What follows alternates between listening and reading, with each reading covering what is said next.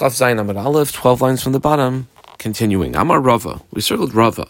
Now Rava is coming to qualify this concept of when you acquire land, you can get the movables along with it. Says Rava, Lo yishanu, that the metaltalin will be acquired through the chazaka on the land, ela shenasan dmei kulan. That's only if you've paid the entire amount that was agreed upon for the land and the movables. Let's say the entire amount was not paid. Aval loy nasan dmei kulan, loy kana ela keneged ma'osav. So let's say the deal for the land was $100, and then another $1,000 for the movables. If you've only paid a fraction of it, let's say you paid the $100 for the land and only $500 for the movables, half of it, you only get half of the movables. Tanya Kavase de Rava. The Gemara now brings a brisa which takes us till the third line in Amud Beis, which would support what Rava just said. It's really, when we flip the page, we'll see it, but here's the brisa. Says the brisa,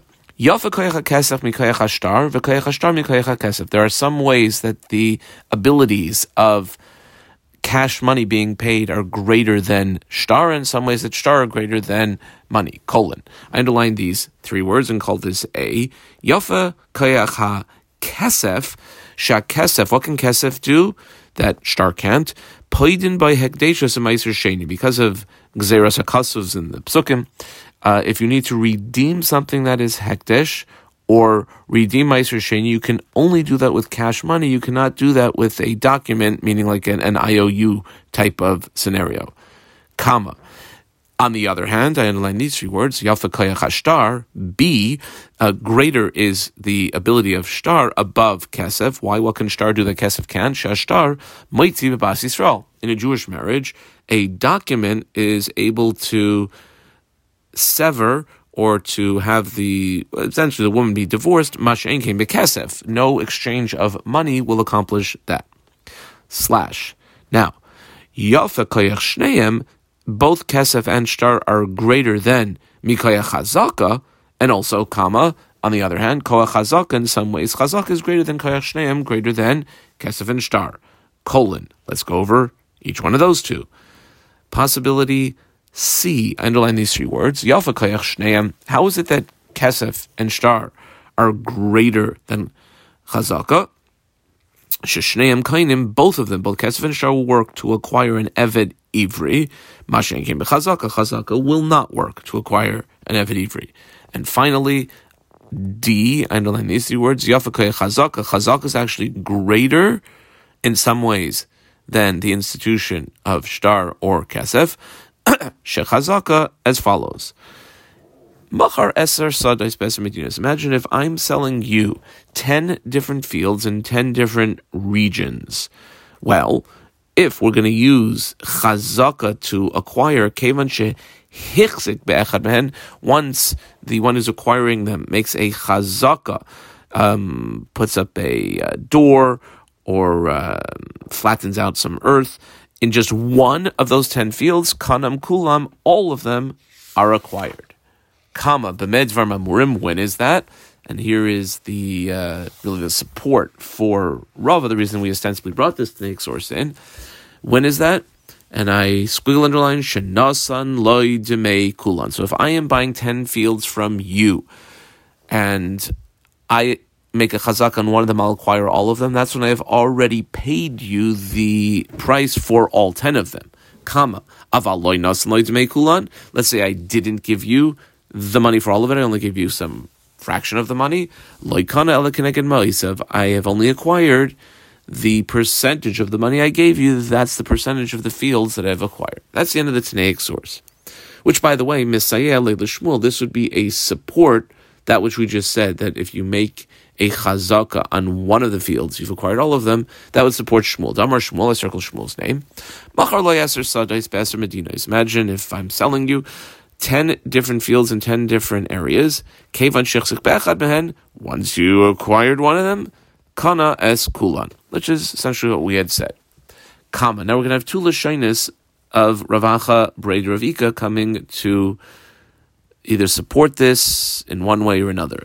So Amar, I underline the name Ravacha Brei Ravika, and I put a in the margin and circled it. And 4 lines later, first word on line is Ein. In the middle of that line, it says Ika Amri. I squiggle, underlined the Ika Amri, and again underlined his name, Rav Acha Brei Ravika. Let's see these two Lashonos. Here's the first. It says Rav Acha Brei Ravika, Teda, know that Shmuel's din is true and correct. She'ilu masar loy eser behemas. Imagine if I was selling cows and I gave over to you 10 cows. Now, how did I give them over to you? Be'afsar echad. One rope. I handed you the rope or the halter or the reins of one of them. Va'amar le kani. And I said to you, acquire it. Mi loy kani. Well, would it not acquire? So imagine if I had 10 animals, each one tied to the other, and I gave you the reins of just the first one and said, acquire, would it not be that you would acquire all of them? Like, so too, acquisition on one of the pieces of land will acquire all the pieces of land. Okay. Amarle, so we respond back to that and say, well, 1 second, mi dummy, who says that's necessarily comparable. Hasam igudai biyadai. When it comes to the animals, once I'm holding on to, let's say, the reins or the rope, which is attached to the first one, well, that first animal is attached to another animal, which is attached to the third animal. They're all attached one to the other, almost like a train, one car attached to the other car. Hacha, however, when it comes to land, just because I have acquired one of the 10 pieces of property, I have no necessary. I'm not holding on to anything that's connecting that piece of land to any of the other pieces of land, so maybe not. Igadamri, alternatively, a second lashon. Amar, we underline the name of Rav Acha Brei Ravika. Teda, know that what he said, Shmuel's din, is deloikani, that it actually would not work. In other words, in this lashon, Shmuel's din is incorrect. Why? Where's the precedent that we would see that would make it incorrect what he said?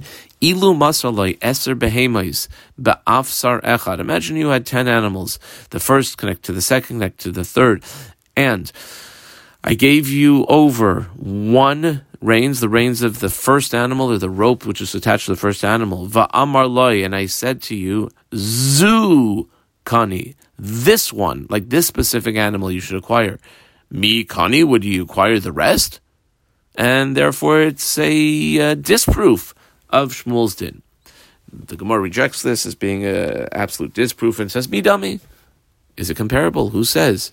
Question mark. Comma. Hasam, when it comes to the animals, gufim mechulakim, they are totally separate, independent animals. They might be attached together, but they're still independent entities. Whereas hacha, when it comes to land, true, the land might be in different areas, but land is connected to the area below it, which is connected to basically everywhere else on planet Earth. Sadna da'ara chad hu. Sadna da'ara, Rashi says, sadna, he gives an old French word, trank, which is roughly understood in English to mean like a block or a chunk, or like the mass of the earth, is actually one thing. Said the Mishnah, Zaykinas and Nechasim, Amar Ula, Minayin Gilgul Shvul Minatayra. There's this concept of if a person is being called into court and has to take a formal shvua for whatever the thing is. Well, Gilgul Shvul says once that person is required to take a shvua on one issue, the party that's requiring the shvua can say you have to take a shvua on another issue. That's Gilgul. One is causing the other to have to be taken. Where do we see that from? Minatayra. Well, Shanamar, and this point the Gemara is going to make really takes from here till one line before the bottom. First word line is Gilgul, and that's going to be the end of the point. So let's see where we can have the concept of Gilgul Shul Minatayra. Well, Shanamar, it says by Parsha Saita, when you have a woman, and it was Kinui and Stira, and she's brought to Yerushalayim, and you have the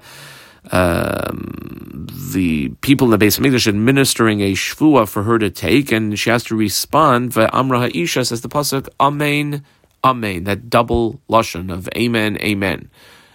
Connector of Itzna'n. We have a Mishnah in Meseches Saita.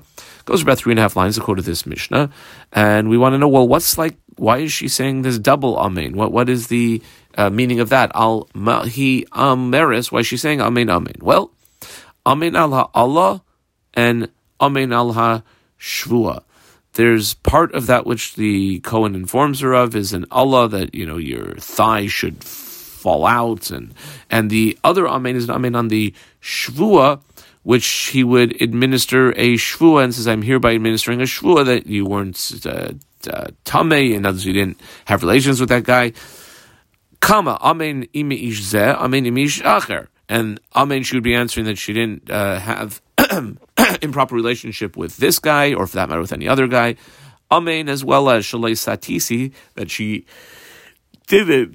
was not unfaithful as an Arusa when she was engaged, Nesua, fully married, or in a case where her husband had died childless and she was waiting for one of the surviving brothers to do something as a Shemeres Yavam, waiting for Yibum to be done or not done, or Kanusa, or actually taken in by the surviving brother. Okay, that's the end of this next source. Now she's taking a Shvua when she was an Arusa. What exactly are the circumstances? Like, what happened when? Hi Arusa, Hechidami. Ilema, squiggle underline the Ilema, and 3 lines later, last word on line is Eli, squiggle underline the Ella. Ilema, so when is this Arusa? What happened when?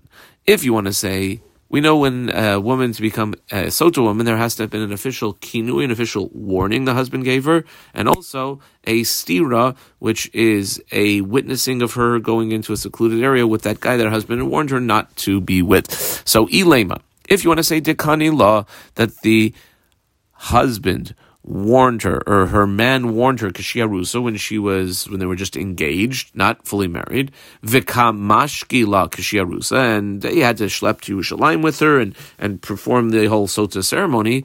Well, the truth is, it doesn't work that way. Vahatznan, there's a Mishnah that says in Masechah Saita, just over a line, quote, an Arusa and Shemeres Yavam, if the whole relationship between the man and the woman in question here is only an Arusa and Arusa, they're only engaged, or Shemeres Yavam, she's waiting for Yavam to do something, he's the only surviving brother. In those cases, lo shosais v'lo nightlis ksuba. You basically don't go through with the ceremony. She won't drink the water. She, because one of the requirements the pasuk says is she has to be fully married. She has to be while she is underneath her husband, not just a fiance. Also, lo nightlis ksuba. My taima, what's the reason? Says the Gemara. Well, because like what you said, tachas isheich. Quote from the pasuk, Amar Rachmana. One of the requirements for the Sota procedure to take place is she has to be married, and she's not in this case. Valeka, she's not. Ella, so we squiggle it on the Ella. Ella dekani la kashiyarusa. It must be, this is what happened. She was warned by her husband, I don't want you going into a secluded area with Bob. Kama. Vinistera kashiyarusa. And then she went into the secluded area, and there were witnesses when she was an Arusa.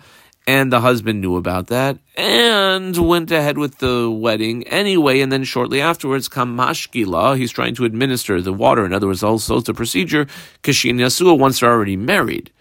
Well, 1 second. That also wouldn't be effective. Mi bad kila maya, would the water be effective at that point? If he knew about the stira, the yichud that she went into that secluded area with Bob and still went ahead and married her anyway, then he's also an avaryan. The pasuk says, "V'nikah ha'ish me'avain," that the man has to be free from sin. That like he didn't have any relations with her as like husband and wife after she went into the stira amarachmana. In other words, the water will only work. The sota water that's administered it'll only be administered in the first place. Bisman sheha'ish menukem me'avain.